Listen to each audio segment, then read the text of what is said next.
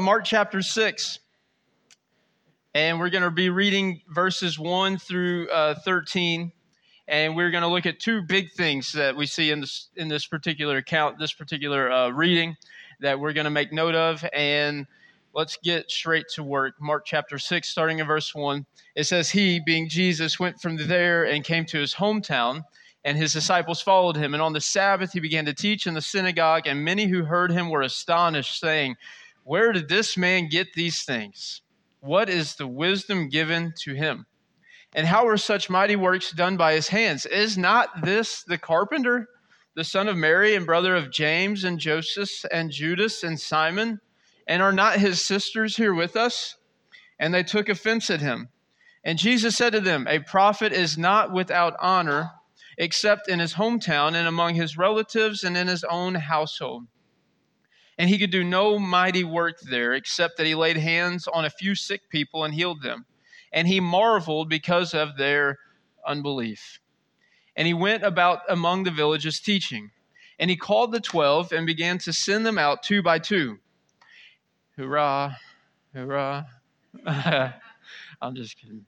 And gave them authority over the unclean spirits. And he charged them to take nothing for their journey except a staff, no bread, no bag, no money in their belts, but to wear sandals and not put on 2 tunics. And he said to them, 'Whenever you enter a house, stay there until you depart from there. And if any place will not receive you, and they will not listen to you when you leave, shake off the dust that is on your feet as a testimony against them.' More or less saying, they are now held accountable for their own, and you have nothing. You're almost like Pilate was washing his hands from what was about to take place with the crucifixion. So they went out and they did what? They proclaimed that people should repent.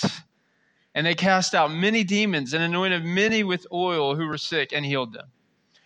So if you were reading through these names mentioned here as these people that were familiar with Jesus, as he was growing up in this particular area, they recognized him as what? Is this not the carpenter, the son of Mary, and the brother of James and Joseph and Judas and Simon? There's 2 names I'll mention to you if you've ever wondered these, or maybe you knew these, maybe you didn't. The names of James and the name of Judas. This is not Judas Iscariot. This is a different Judas. This is his half-brother, all right? And James would go on to write the book of James. If you did not know that, there you go. And Judas would go on to write one of the shortest books in the Bible, New Testament letter, titled as Jude. These were Jesus' half-brothers, and what you can see in both of those is how they recognize or identify themselves at the beginning of their letter. They both identify themselves as servants of, not, hey, Jesus is my half-brother, I can kind of say what I want, he's going to cover me, but they recognize who Jesus truly was, even as their half-brother, and growing up with him, and probably having arm wrestling matches and tug of wars and different things. They recognize that as Jesus grew and he did his earthly ministry and then rose from the dead, that this guy that I consider my brother truly is the Messiah. And they recognize Jesus being who he really was. Now, what you may see in this particular part of our Gospel Mark study is that it could be, and many scholars believe, that Jesus' deity was fairly well hidden up to the moment of his ministry. Because they recognize him as what? Isn't this just the carpenter man? This is just Mary's son. This is just, James' brother that we see working over here. But it is possible that his ministry, up until his ministry, his deity was pretty well hidden. He didn't really show it until he stepped onto the scene to do what he had set out to do. So there's 2 things that I want to really look at from this that we can apply today and that we need to know. And, whenever you read of Jesus coming back home, you would think they would have a parade, you see soldiers come home from Afghanistan or people that come home from deployments, and they have sometimes parades in small towns, and they welcome them home and they honor them for making it home. Well, Jesus is received not how we would expect him to be received, which is just another reminder that when we get into the message of Jesus here in just a moment, that Jesus did not come for the many, he actually came for the few. And he came to save the world, but he even identified that he was coming to save sinners, called to seek the lost, but that many would actually reject him and travel by the wide gate, and that only few would actually receive the life and travel by the narrow gate that would lead to life. So as we look at what we just read, how does this apply to us in 2023? We first start with the message of Jesus. The message of Jesus. So we live in a time in this world that we do not like to offend people, right? I mean, everybody's afraid of being offended, or you offended me, or I offended you. Well, let me read to you a little paragraph of an author named Francis Chan. He's a pastor, he's an author. Let me just read to you, because whenever you read the people who received Jesus in his hometown, it actually says they took offense to him. Like, they weren't happy. Hey, Jesus, we're so glad you're back. You raised so-and-so from the dead. You healed them. Let's just welcome you home. They actually took offense to him. So Francis Chan writes this, that the Greek word here for took offense is scandalizo, from which we get the English term scandal. And throughout the New Testament, scandalizo shows up to describe Jewish reactions to Jesus. The problem with the people of Nazareth was their unbelief in the face of Jesus' teaching. In a day and age where we are hesitant to offend anyone, the true gospel is provocative. It always has been. It doesn't mean we should be divisive or rude when we tell people about Jesus, but we should expect the message itself to come across like a scandal. So that is written by a pastor who has ministered in the streets of California to the homeless. He's ministered to the rich. He has traveled the world preaching the gospel of Christ, and he has one thing in common with all types of people. Not everyone receives it. And the message of Jesus is not always easily received, because here's how we do one of three things whenever we hear the gospel of Christ.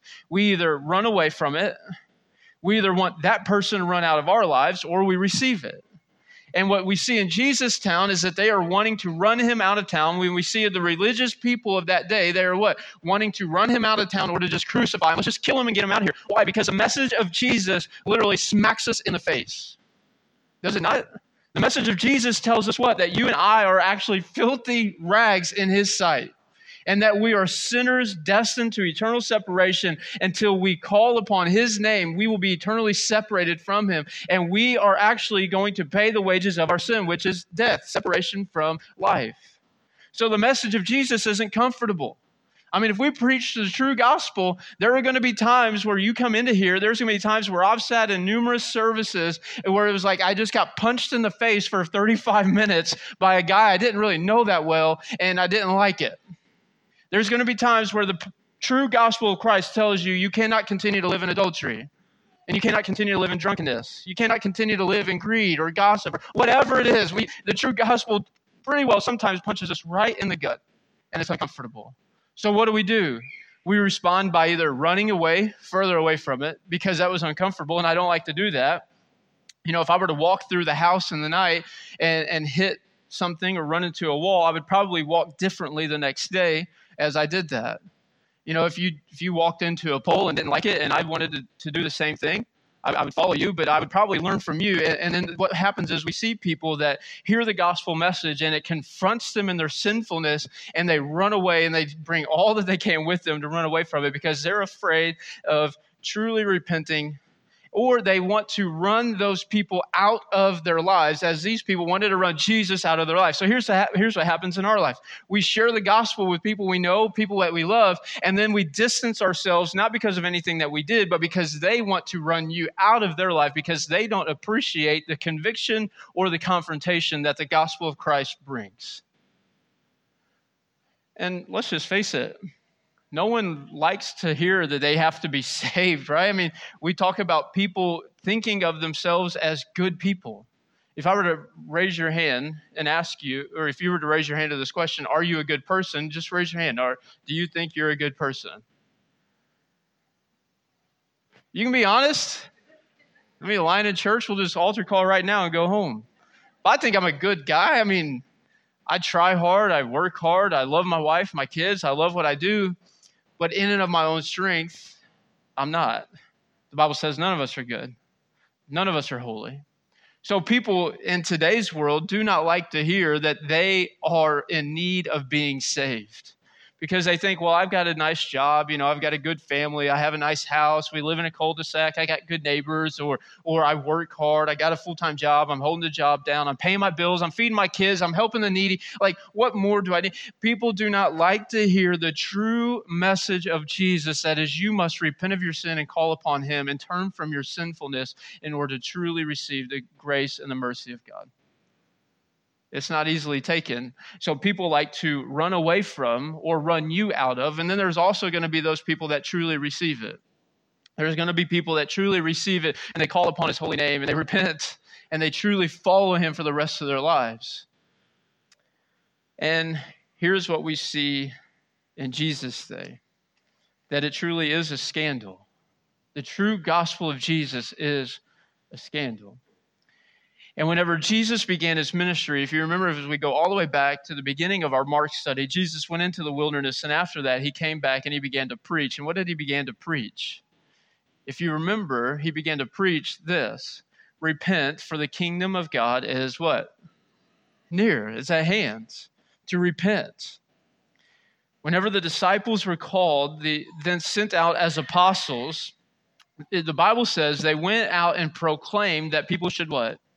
Repent. So the true gospel being proclaimed from me or to me is that I must repent from my brokenness and from my sinfulness. Now, there are two definitions of this word repent. One's in the Hebrew and one's in the Greek. The Hebrew means to truly change behavior or physical direction, to truly change the direction I am going. Therefore, that is a behavioral repentance. The Greek explanation and definition is a changing in one's mind to then affect one's behavior. So if you were to repent of your sin, it's not that you just try harder not to sin as much. It's that you truly leave behind sin where they stand and you truly turn the other way. And let's just face it. If I were to tell you, hey, what you are doing is sinfulness and you should repent or it's going to destroy your life, you would laugh at me, mock me, or want me to get out of your face immediately. Would you not? Some people can take it, some people can't, but these people in Jesus' day were comfortable doing the things that they were doing. So what we see first is this: the message of Jesus sometimes addresses things that we don't like to confront, things that we don't want to admit, things that we don't want to change. But if we were to do our job as Christians, if you were to do your job as family members of people who are lost, you would continue to preach the gospel, the true gospel, that they should repent of their sin and turn and face the Lord. And then we see the second thing I want to bring up, which is the messengers that Jesus used. So first we see the message of Jesus, how it punches us in the gut sometimes, how whenever we were living in our sinfulness, it literally brought us to a screeching halt and we had to stop and we had to surrender, we had to bow before him, as we just sang about, as we were brought to our knees at the cross of Christ. And then we see the messengers that Jesus used. So if you were to read this again, it would say that he called the 12 and began to send them out two by two. And he gave them the authority over unclean spirits, and he charged them to take nothing with them. And he said to them, whenever you enter a house, stay there until you depart. And if anyone will not receive you, they will not listen to you. When you leave, shake off your dust. So what he's actually doing is he's kind of preparing these people for rejection. Jesus was rejected whenever he was preaching in his hometown by many people, and he's preparing these people that, hey, there's going to be time where you are rejected for my name's sake. If I were to ask you, have you ever preached the gospel to someone and they reject it, would you just raise your hand? And if we're not careful, we think it's about us. We think that they rejected us or they hate us, when really they are rejecting the gospel message of Jesus, that they need to repent and turn to him. And Jesus sends them out. But let's just talk for just a moment who he sent out. So at this particular time in his life and in their life, has he experienced the crucifixion? No. He hasn't been arrested. There's only been a little bit of time in this particular gospel account that we've seen they begin to discuss how they could truly destroy him. So these people have yet to see the true crucifixion and resurrection of Christ. Are these people well educated as we would consider a Bible college degree in today's world? No. They haven't been following Jesus very long. Some of these people were fishermen, tax collectors. They may have known the law, but then they rebelled against it to be a tax collector, or maybe they had no desire to truly serve the Lord as they should, and they wanted to make money and just build their own financial status, or who knows all of their stories in full detail. But the reality is Jesus calls these 12 people who were broken and then commands them to go and to share the gospel with the world. The reason I bring up the messengers in this story is because I look at you as you look at me, and I want to let me challenge you or charge you to go and to proclaim the gospel. That is your responsibility as it is mine. Hang on.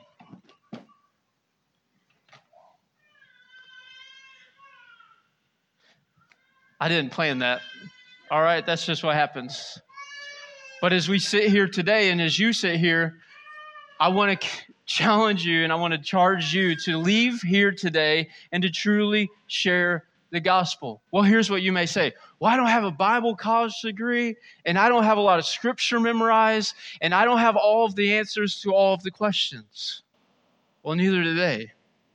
But they had witnessed Jesus perform miracle after miracle. They had heard the teachings of Jesus. And what you and I actually have where they did not is we have the full story. We have the whole Word of God in our hands, in our pockets. And we are sometimes too afraid to go and to share the gospel. But here's the reality that they face just as you and I will face. If we were to truly preach the full message of Christ, the full gospel, the true gospel, then let me just warn you, let me just give you a heads up that you will likely receive rejection.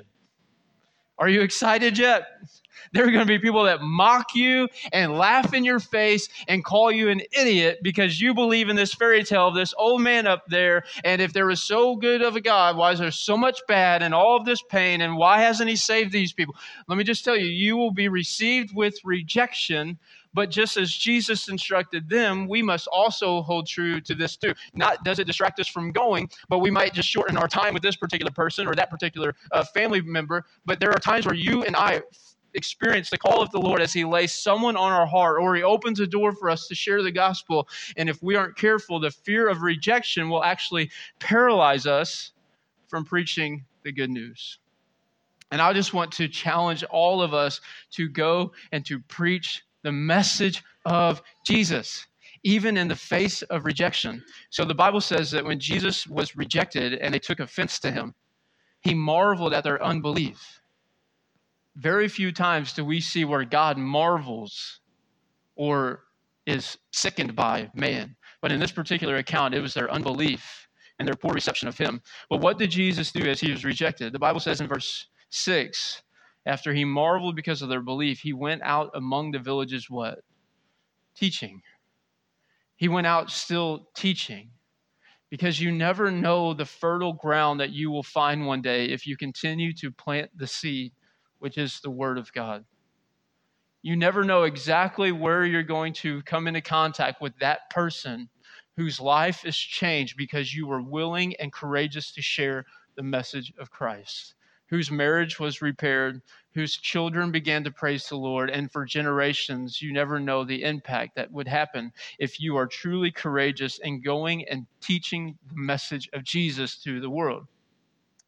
Now, as I mentioned, there are going to be times where you are fully rejected.